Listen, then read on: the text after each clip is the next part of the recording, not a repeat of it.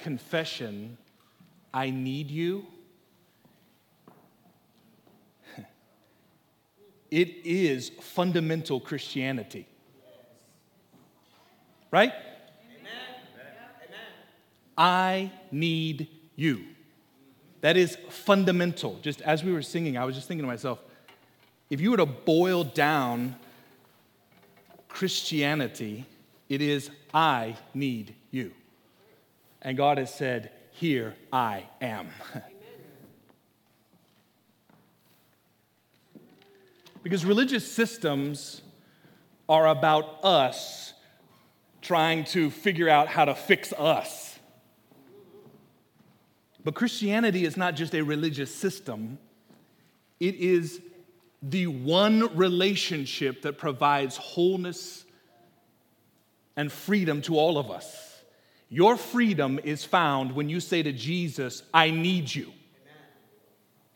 Your freedom is not found by your capacity to solve your problems. Your freedom is not found in your capacity to get degrees and skills and to make money. Your freedom is found in Jesus. He says, why don't you come to me? Are you tired and worn out on religion? Are you tired and worn out on political games? Are you tired and worn out in your life? Why don't you come to me, Jesus says. So when you boil down our humanity and our existence, it comes to this point. Do you need him, or are you just living your life by yourself? And that's the difference between King Saul, and King David. King Saul said, I don't need him, I can handle it. And David said, I need you. And one of them was called a man after God's own heart. And one of them was rejected by God. That may be the most important thing you hear this morning. You want to be a man or a woman after God's own heart? Get used to saying, I need you. I need you. Every hour, I need you. When I'm stuck in sin, I need you. At my best days, I need you. When I'm successful as a parent, I need you. When I fail as a parent, I need you. When I'm making money, I need you. When I'm not making money, I need you. When coronavirus is ravaging the world, I need you. And when I'm healthy, I need you. Can we be the kind of church that's our refrain over and over and over and over? I need you. I need you.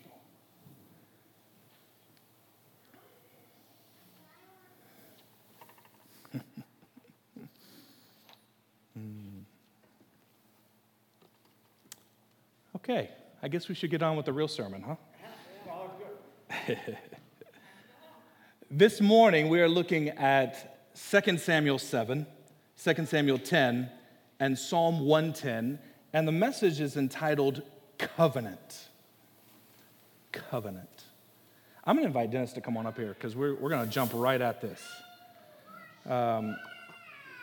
2 Samuel 7, 2 Samuel 10, Psalm 110, big idea is this. The covenant established by God with David has both eternal and immediate ramifications for each of us. The covenant established by God with David has both eternal and immediate ramifications for each of us. Our discussion is going to be in three parts. Number one, God establishes an irrevocable and eternal covenant with David. That's the first 17 verses of 2 Samuel 7. That's part one. Part two is David responds with awe, humility, praise, and gratitude. That's verses 18 to 22. And then we're going to have a chance for us to just share and just give some practical applications as a family. And if you're online, please share in the chat. We have some pastors that are online and looking at that and also sending questions in to Dennis and myself. So let me pray, and then let's go after the text. Father, we thank you. Thank you for your presence here with us. And we gather as your kids in humility to tell you that we need you. We need you to understand your word. We need you to apply it to our hearts. We need you to understand your ways and your thoughts. We need you this morning. And we will need you tomorrow morning too. So Abba, we come. And Jesus, we honor you here in this place. You are the King. We honor you. And Holy Spirit, we invite your presence to come. You are the great teacher. So I ask that you will teach, that you will awaken in us worship and gratitude and humility and awe. And it's in Jesus' name that we pray. Amen. Part 1, God establishes an irrevocable and eternal covenant with David. So let's just do a little bit of quick context, just so we can see where we're at and what's been happening. So the ark, remember last week, the ark has now come to David. Remember, he left it at Obed-Edom's house for 3 months, and Obed-Edom just gets blessed because the presence of God is in Obed-Edom's house. David gets it now with him, and he's dancing. He's wildly dancing, and Michael's like, what is this? He says, I will celebrate because the presence of God is with me. So the ark has come. The symbol of God's presence has come to Jerusalem. And now David has a situation. The ark is sitting in a tent. And he's looking at this ark, and he's saying, you know what? This is what we're going to do. We're going to build a house. We're going to build a tabernacle, a temple, not a tabernacle, a temple for this ark, for the presence of God. We're going to build this house for God's presence so that God's presence can dwell permanently. It won't go to one person's house or another person's house or leave Jerusalem. It's going to be right here. And then God looks at David and says, I like this plan. This is a good plan. This is my plan in you. Here's the deal. Not now. Have you ever been in a moment where God said, not now? He said, not now, David. And not even through you, it's going to come through your son, Solomon. So he says, yes, we are going to build this temple, but not now, and it'll be through your son, Solomon. And we find this out in 1 Kings 5 and 6. And then God does something interesting. God reverses this house building concept. David says, I want to build you a house. And God says, actually, here's what we're going to do. I'm actually going to build your house. And by house, he's talking about his dynasty. He's talking about his family. God says, I hear you. You want to build a house for me. And in honor of that, I'm going to build your house. I'm going to build your dynasty. And here's an important thought, friends. God doesn't think primarily about geography and buildings. God is thinking relationships and generations. David's like, let's build a house. Let's get some framers in here. Let's get some drywall in here. Let's get some paint on the walls. And God says, here, my priority is you, your family, and a generation that's coming. Let me just say something, and y'all know this, but let me just say it again. The church is us. God is interested, when he thinks church, he's thinking us. He's not primarily thinking about buildings. And not just us, he's thinking about, if the Lord tarries, he's thinking about us as a family for the next 10, 20, 30, 40, 150, 250, 300 years. You see, what we do now has an effect on what's coming. That's the way God thinks. A lot of us are like, oh, look at this beautiful building, and this is a beautiful building. But God is interested in relationships and generations. So, that's the context. Let's talk Davidic covenant. Davidic covenant. This is the language that the Bible uses and theologians use to discuss this relational promise and relationship that God has made with David. There's covenants all throughout Scripture. There's 5 of them, actually. And this is a specific covenant between David and God. Now, something about covenants is when God is making a covenant, he's basically saying, okay, here's you and here's me. We got two parties, and these two parties are going to come into a relationship with one another. So in God's covenant, in the way of thinking, is he finds someone, he finds Noah, and he makes a covenant. He finds Abraham and makes a covenant. He finds Moses and makes a covenant. He finds David and makes a covenant. He finds Jesus and makes a covenant, okay? So with David, he finds David, he says, you're David, I'm Yahweh. We're going to be in covenant relationship with one another. So there's an establishment of the parties. And then God will actually go through, this is what you and I are going to be about. This is the way I'm going to behave. This is the way you are going to behave. These are the things that I'm going to do. These are the things that you are going to do.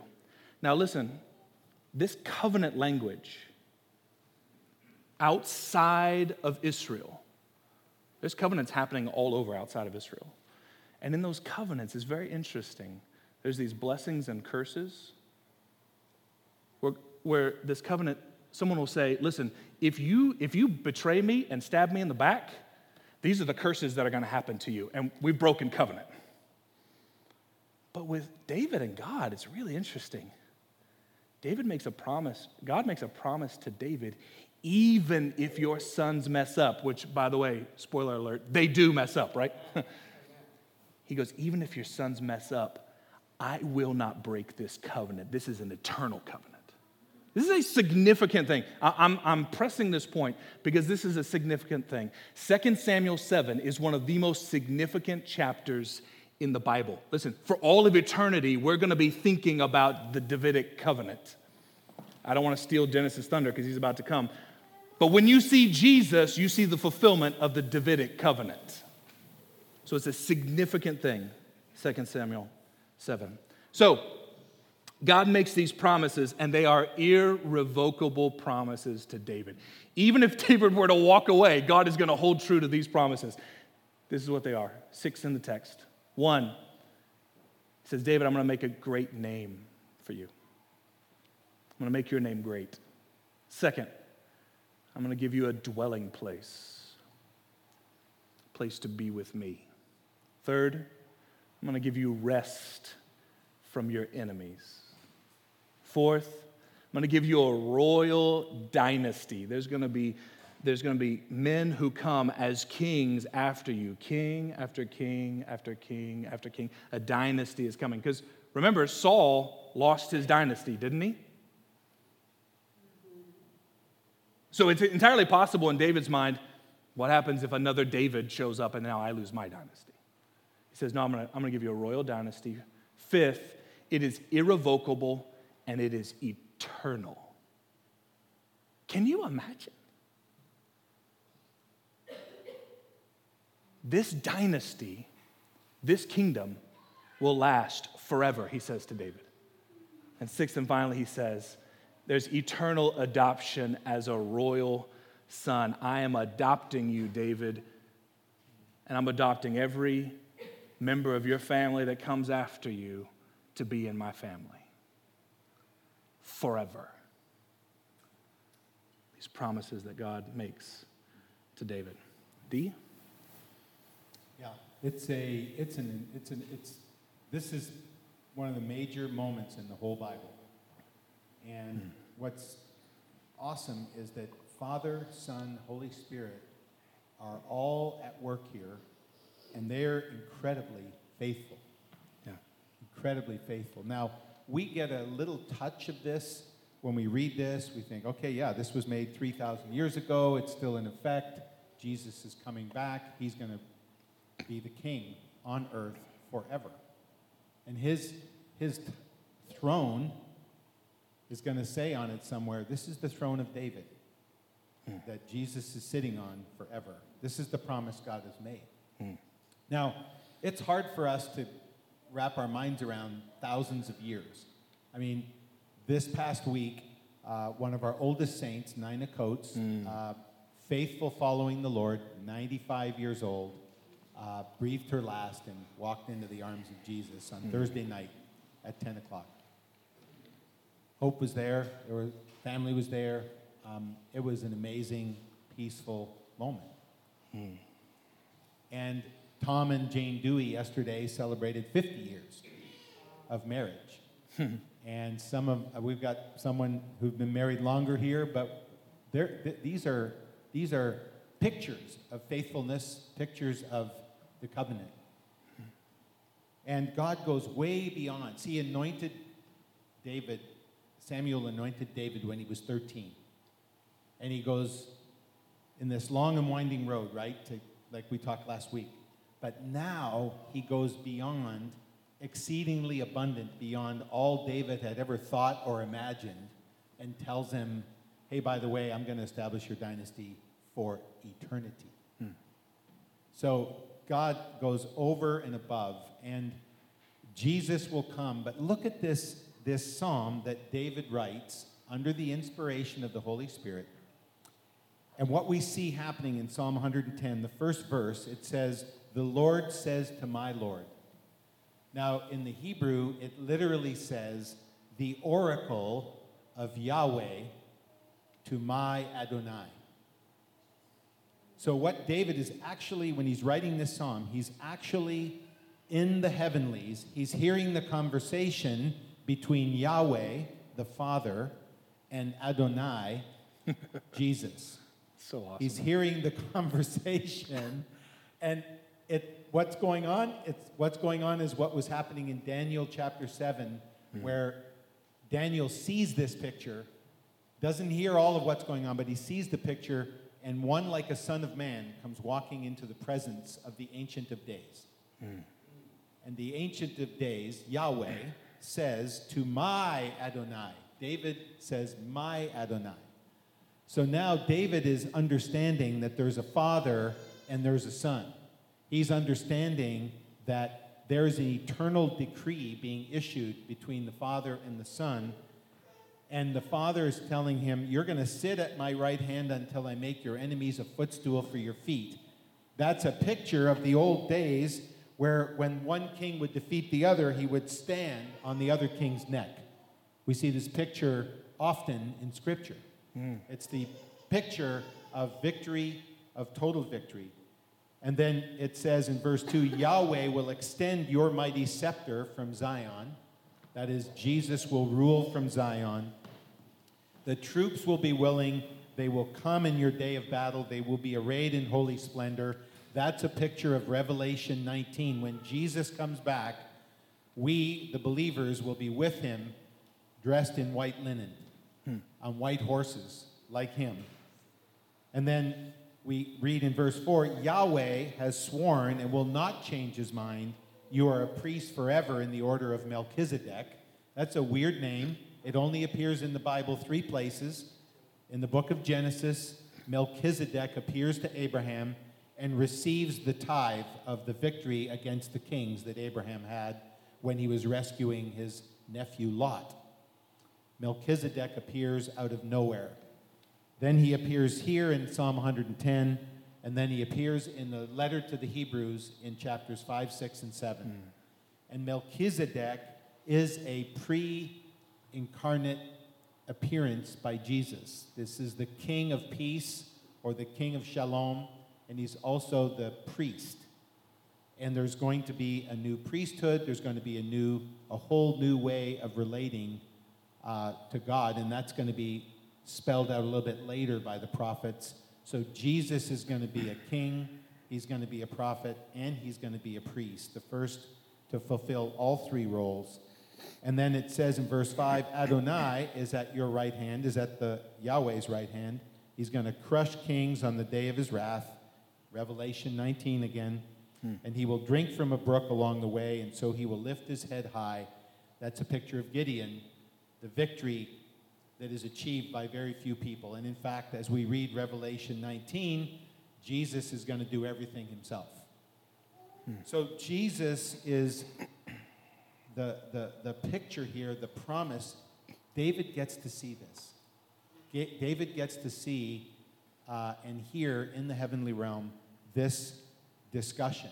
And when he was on earth, Jesus would say, whose son is the Messiah?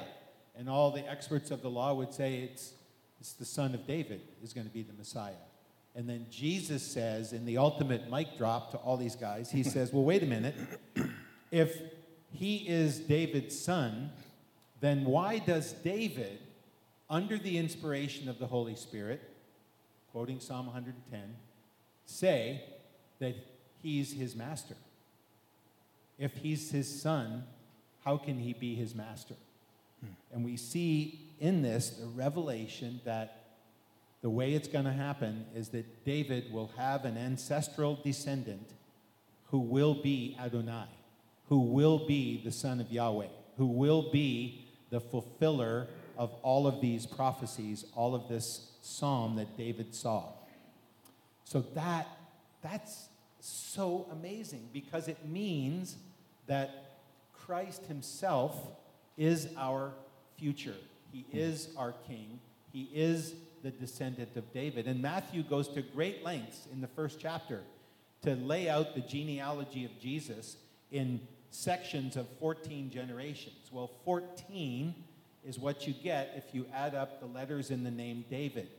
If you add them up, they add up to 14. So Matthew is saying this is the Davidic king that God promised to David. This is the one, Jesus Christ. So now we are promised this eternal king who will rescue us, who will defeat all evil, who will make everything right. And this is so important, this psalm. It's quoted 27 times in the New Testament. One of the most quoted passages in the whole New Testament. So 2 Samuel 7, Psalm 110, this is a groundbreaking moment where we can say it was just as they promised to David. When I say they, I mean the Father and the Son as they had this conversation. Absolutely mind-blowing for us to be able to see, this is a promise that will absolutely take place. And we're even more fortunate at this part of history to know that he promised David, he did come, he did die on the cross, he did raise from the dead, he was ascended into heaven, and everything that David saw has been fulfilled, except the part in verses 3 and verses 5 and 6 when he's coming back. So we can live knowing that he's going to make good this covenant. He's going to make good, and he will sit on the throne. And we'll call him king, and we'll be the ones who said, yep, we read this on October 11th in the scriptures, and it's happened exactly as God said it would. Amen? Amen. Amen? Is that good? Are you guys excited to know, like, you are stepping into 3,000 years of history here, and you are receiving the promise that God gave David. Amen. It's really crazy. I know that, I don't know if you guys ever had this experience. You know, like when you watch a documentary and it talks about like the universe, and they'll do like the little thing where they'll have like a picture of the United States and Canada, right? And then they'll back it up, and they'll back it up, and they just keep backing up all the way, and then it's like, here's the Milky Way galaxy, and then the next galaxy, and then another picture, and they're like, there's billions of galaxies just in this picture. Y'all know what I'm talking about? Like when you think about God, he spoke, from what we know right now, billions of galaxies. He just... And each of those billions of galaxies has billions of stars. And one of the stars in one of those galaxies has planets. And one of those planets is Earth. And on that planet was one dude named David, and God goes, eternal covenant with you. This is the kind of stuff where your mind just goes, what? When God does something, he's not doing something flippant. He's not just off the cuff making a decision. They have eternal ramifications. They have eternal effects. And listen, for eternity, we will not tire of looking at God and saying, you are so good for making a covenant with David. We will not tire. 3 millennia into eternity, we will look at Jesus and go, you are so good. You are the great King and Messiah and Victor who has solved all evil and death. And God just chose one dude and looks at him and goes, this is what I'm going to do for you, David. Not because you're great, but because I'm great. This is what I'm going to do. It's mind-boggling. So if your head hurts a little bit, you're doing it right. So let's just take a few moments here. John Kofsky's got a microphone. What's going through your mind? What thoughts are going through your mind? What questions? Well, let's have a little bit of dialogue on the epic nature of this text. If you have questions, comments, thoughts, let's talk through this a little bit. Scott over here.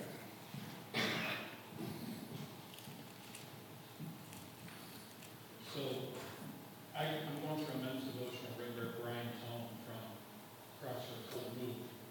And there's a devotion every day. And I don't know if it's Tuesday or Wednesday this week, the title of the purpose of the devotion was about nicknames. It was about nicknames that Brian Tone has got over the years. Right. And then nicknames that the disciples got Mm-hmm. and that Jesus has given us. And the action was to clear your mind, bow your head in prayer, and ask God to tell you what his nickname is for me. Yeah. And I did that. And the word that crystal clear came to my mind was caller. Calling. Caller. Caller. C-A-L-L-E-R. Caller. Mm. And I lifted my head up and I opened my eyes. And the first thing I said was, Lord, I don't get it. And then the next thing he put in my mind was go to the Merriam-Webster dictionary and look at the definition of caller. So I did. And I'm telling you, I didn't like what I read. Because it was, the primary definition of caller was a visitor, a part-timer. And I started thinking to myself, I know God loves me and I know I'm saved, but I think what he's saying is, Scott, you're still just a caller. You drop in every once in a while with me. And we have good visits. You're a nice guy, but you're a caller. So I'm now listening to this sermon this morning and thinking, how could anybody be a caller? How could anybody say that this God is not worth our full and undivided devotion every day of every hour, if you will? Yes. Now, maybe the other definition of caller is a proclaimer. Somebody who calls out. They talk about, like a bingo hall, calling out and things. Yep. And I'm a speaker. I mean, that's what I do for a living. Yep. And I make big presentations to big groups. And so maybe that's God too. He hasn't quite yet defined, at least for me, what that means. But the point is that there is no way that we should be part-time with God. Yeah. We should be fully 100% invested because Yep. this is the promise that we get from that. Yeah. So go forth and Good. invest. That's good, Scott. That's really, really good. Yeah. Other comments, other thoughts? I got Krista over here.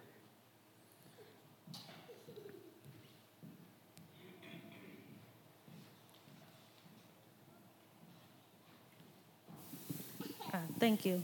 So in Numbers, not Numbers, but in Jeremiah 23:6, it says, and he shall be called the Lord our righteousness. And it's so powerful that that is who he is to us. And when he was talking about nicknames, it just reminded me of that. Like, that's just not his nickname to us. That's his very nature. That's his character. That's who he is for us. That's his covenant love and his faithfulness to us. And we can rest in that faithfulness and that love that he has for us. Yeah, so this idea of God, Scott was saying of God giving us a nickname and asking God what the nickname is. And, Scott got Caller. Krista, that's a great build on that. And I look to the end of the book of Revelation, or the beginning of the book of Revelation, and we're all going to get a white stone with a new name. And I think that this idea is coming out of identity. Mm-hmm. As we start to understand our identity and the trust we can have in our identity in Christ and how he knows us and knows our destiny. So if we're in him, we're not going to miss our destiny, but we're going to want to cling, full time. Yeah.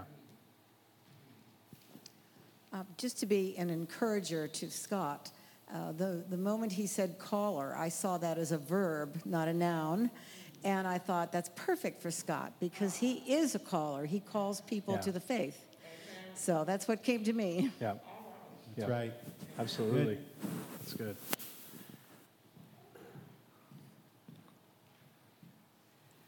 When Scott said move and that Brian was doing a devotional on that, I had a dream last week, and it was an extraordinary dream. And after it was all over, the one word I came away with was move. And what the dream was about was that just to say yes when God wanted you to move. Yeah. And you didn't have to worry about what anybody thought about it. You didn't have to worry about whether it was possible or not. You just had to say yes, and you had to go. And then I just went to some extraordinary places, and amazing things happened. And I was as surprised as anybody else that these things were possible. It wasn't about me. It was just about taking the very next step. Like you were standing on the Grand Canyon, and God just requires you to do one thing, and that is just to take the next step off of the edge of the Grand Canyon, and then he catches your footfall with his hand. Yeah. You have to take that first step of faith. Yep. But then, and he just takes you to extraordinary places as you continue to do that. Yep. That's good. I got the word move. That was what it was about. Move. That's good, Linda. That's really good. Yeah, it's good. Yeah, it also speaks to the tenderness of God with each of us. Like, you know how this happens to ministers, unfortunately. A lot of people will know our name, but we won't know their name. You know what I'm talking about? Hey, brother, right? Sister, good to see you. God knows our name, and he's got other nicknames in his mind, other identity things. When he sees Jamie, he sees Naj, he sees John, he sees Ashley, he's thinking all kinds of things about, I love her, I love him, I want to do amazing things. No eye has seen, no ear has heard, right? What God has in store and in mind for Naj and John and Ashley and Jamie and Linda and Scott, for all of us. What kind of adventure would life be like if you tapped into what Abba thinks about you and then walked in it? How would your life be different if instead of being primarily defined by vocation or the words that have been spoken over you,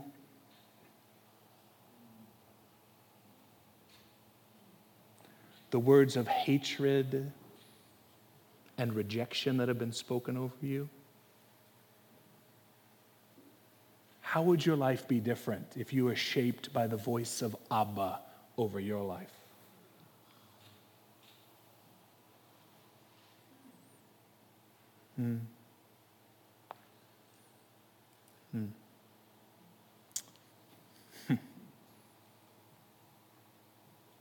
It's beautiful. Yeah. Scott, I did the exact same thing about 2014.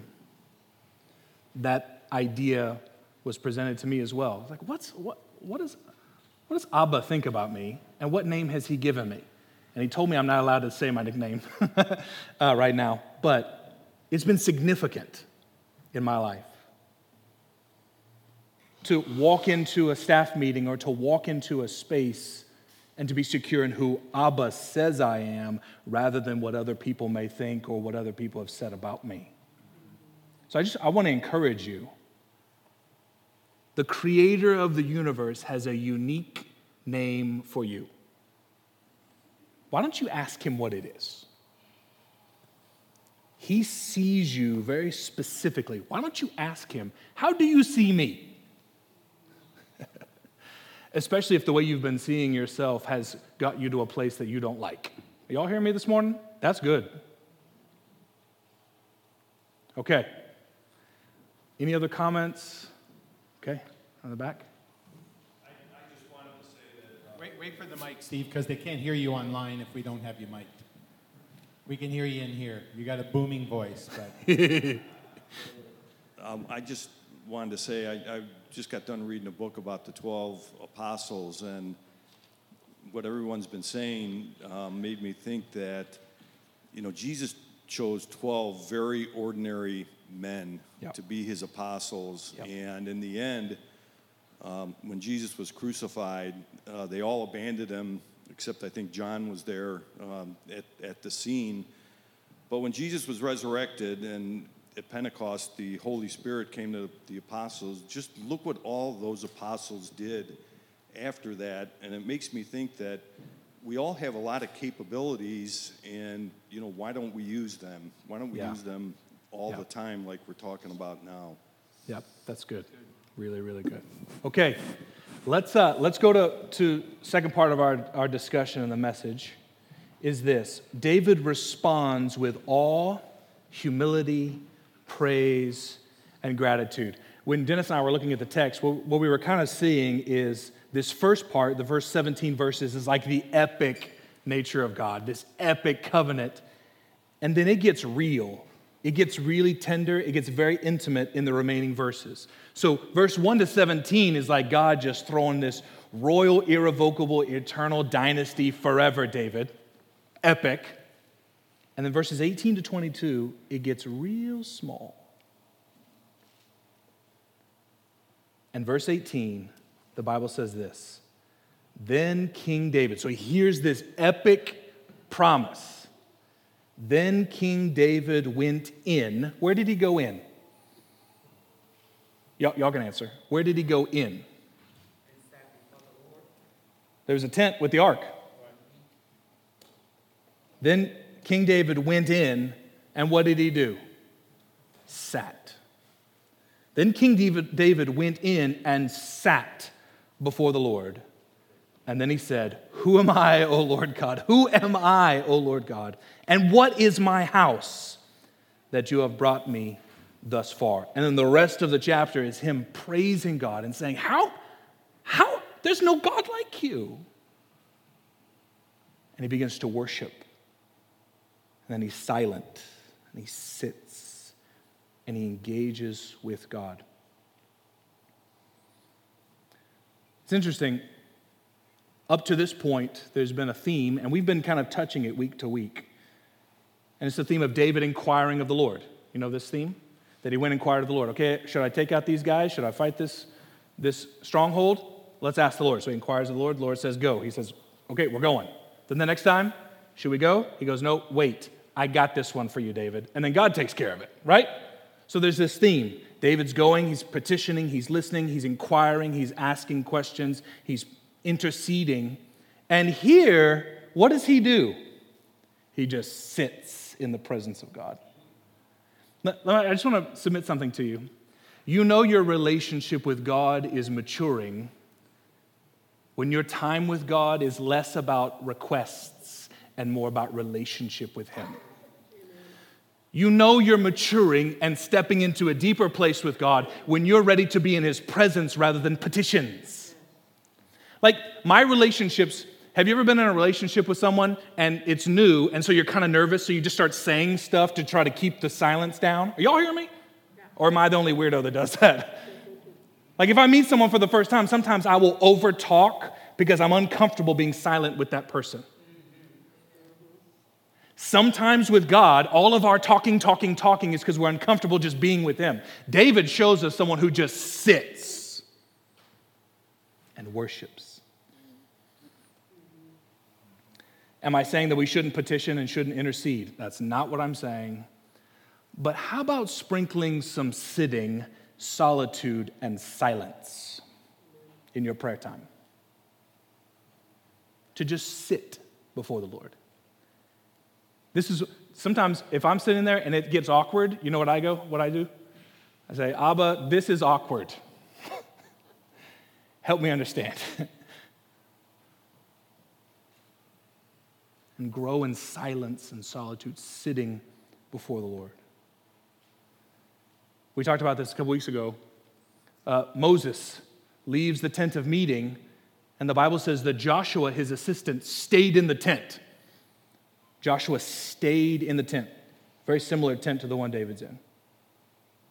There's something about, am I willing to steward the presence of God in my life and see it as a priority relationship? Yeah, I know, I've got meetings to go to. Yep, I got decisions to make. I got a job to go to. Yes. Is a priority being with the Lord, sitting before the Lord. Or Mary, the disciple of Jesus. You remember this story? Jesus is at Mary and Martha's house and Lazarus' house. Martha is busy. And where's Mary? Sitting before the Lord, listening. So, worship, presence, being with the Lord. The reason David is doing this is because he has just seen gospel good news. David doesn't deserve any of this eternal kingdom. He doesn't deserve any of it. And his response isn't like, yeah, you chose the right guy, Yahweh. What's his response? Who am I? Maybe when worship is cold in my heart and when worship is cold in your heart, it's because we don't see the goodness of the gospel. Have you ever had those moments? I have them. Everyone's worshiping and I'm like, ugh. I don't feel affection for God right now. 9 times out of 10, it's because I have been blinded to the glory of his goodness. When I see how good he is, my response is, who is like you? No one. And when Jamie is like this and can't see the goodness of Jesus, there is no worship in my heart. And don't wait for Royce and the band to get you there. How about ask the Lord to give you a picture of the gospel?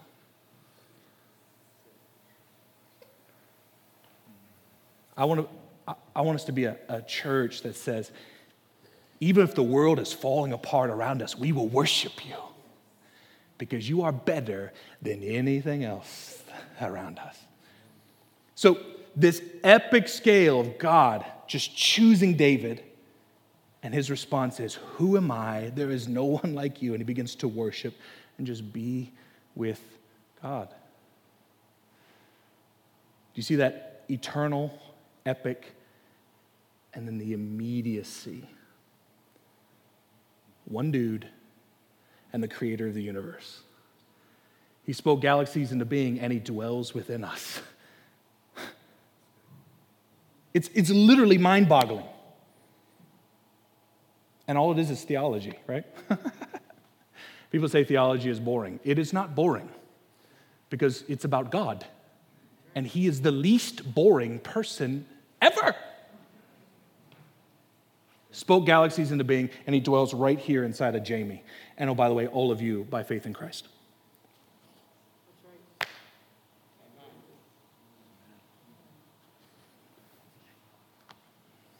Let's just sit quiet, bow our heads, and if you want to kneel, I'm just going to speak the promises of God over us.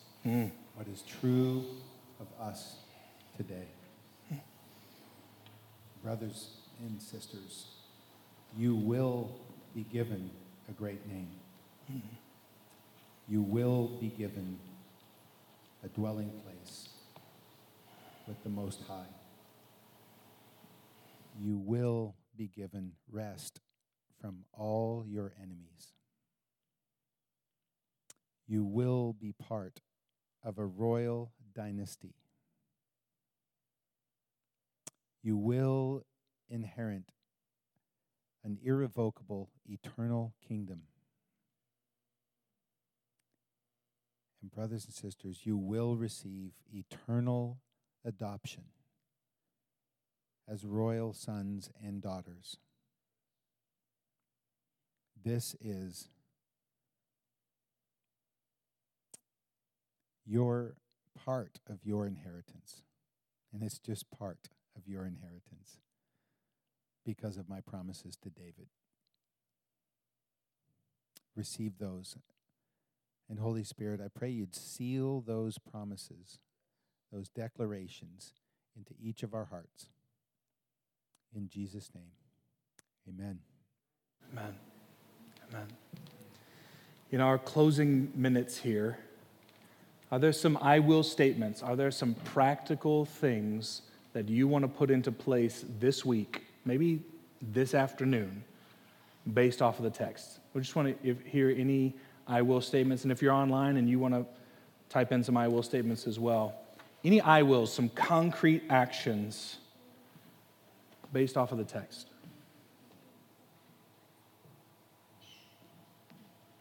Got Chef here.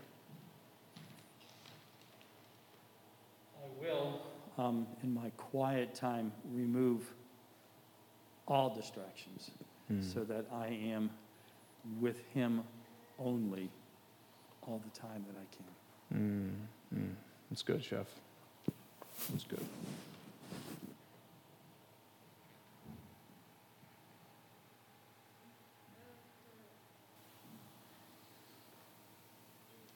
Anybody else want to share? I've got some practical applications just for you to consider. Here's some. Some of you may be here, maybe you're watching online, or maybe you're here sitting here, and you realize you have not come into a covenant relationship with God by faith in Jesus. I have good news for you. You can come and receive eternal adoption as a son or daughter by faith in Christ. Turn from the stuff that hasn't been working and come to Jesus, his death and resurrection on your behalf. Secondly, be open to God changing your plans. I didn't really talk through this, but I just want to encourage us. David says, I'm going to build a house for God. And Nathan the prophet goes, do it. The Lord's with you. You got it. Go ahead. And then what happens when Nathan takes a little nap, goes to sleep? God comes to Nathan in the night and says, hey, buddy, tell David we're not doing that. And he doesn't chastise Nathan. Nathan made a call in the natural, and he doesn't come after Nathan and you're a terrible prophet, like you are not listening to me. But God changed course. Follow me. Just because something looks natural and right in your life does not mean God can't change course on you. We want to be like David, we want to be like Nathan. Be okay with, here's my plan. I've set my goals for the next 90 days and for the next year. But Abba, if you want to do something different, I will follow you. Be open. Third, consider the generational long game over your life.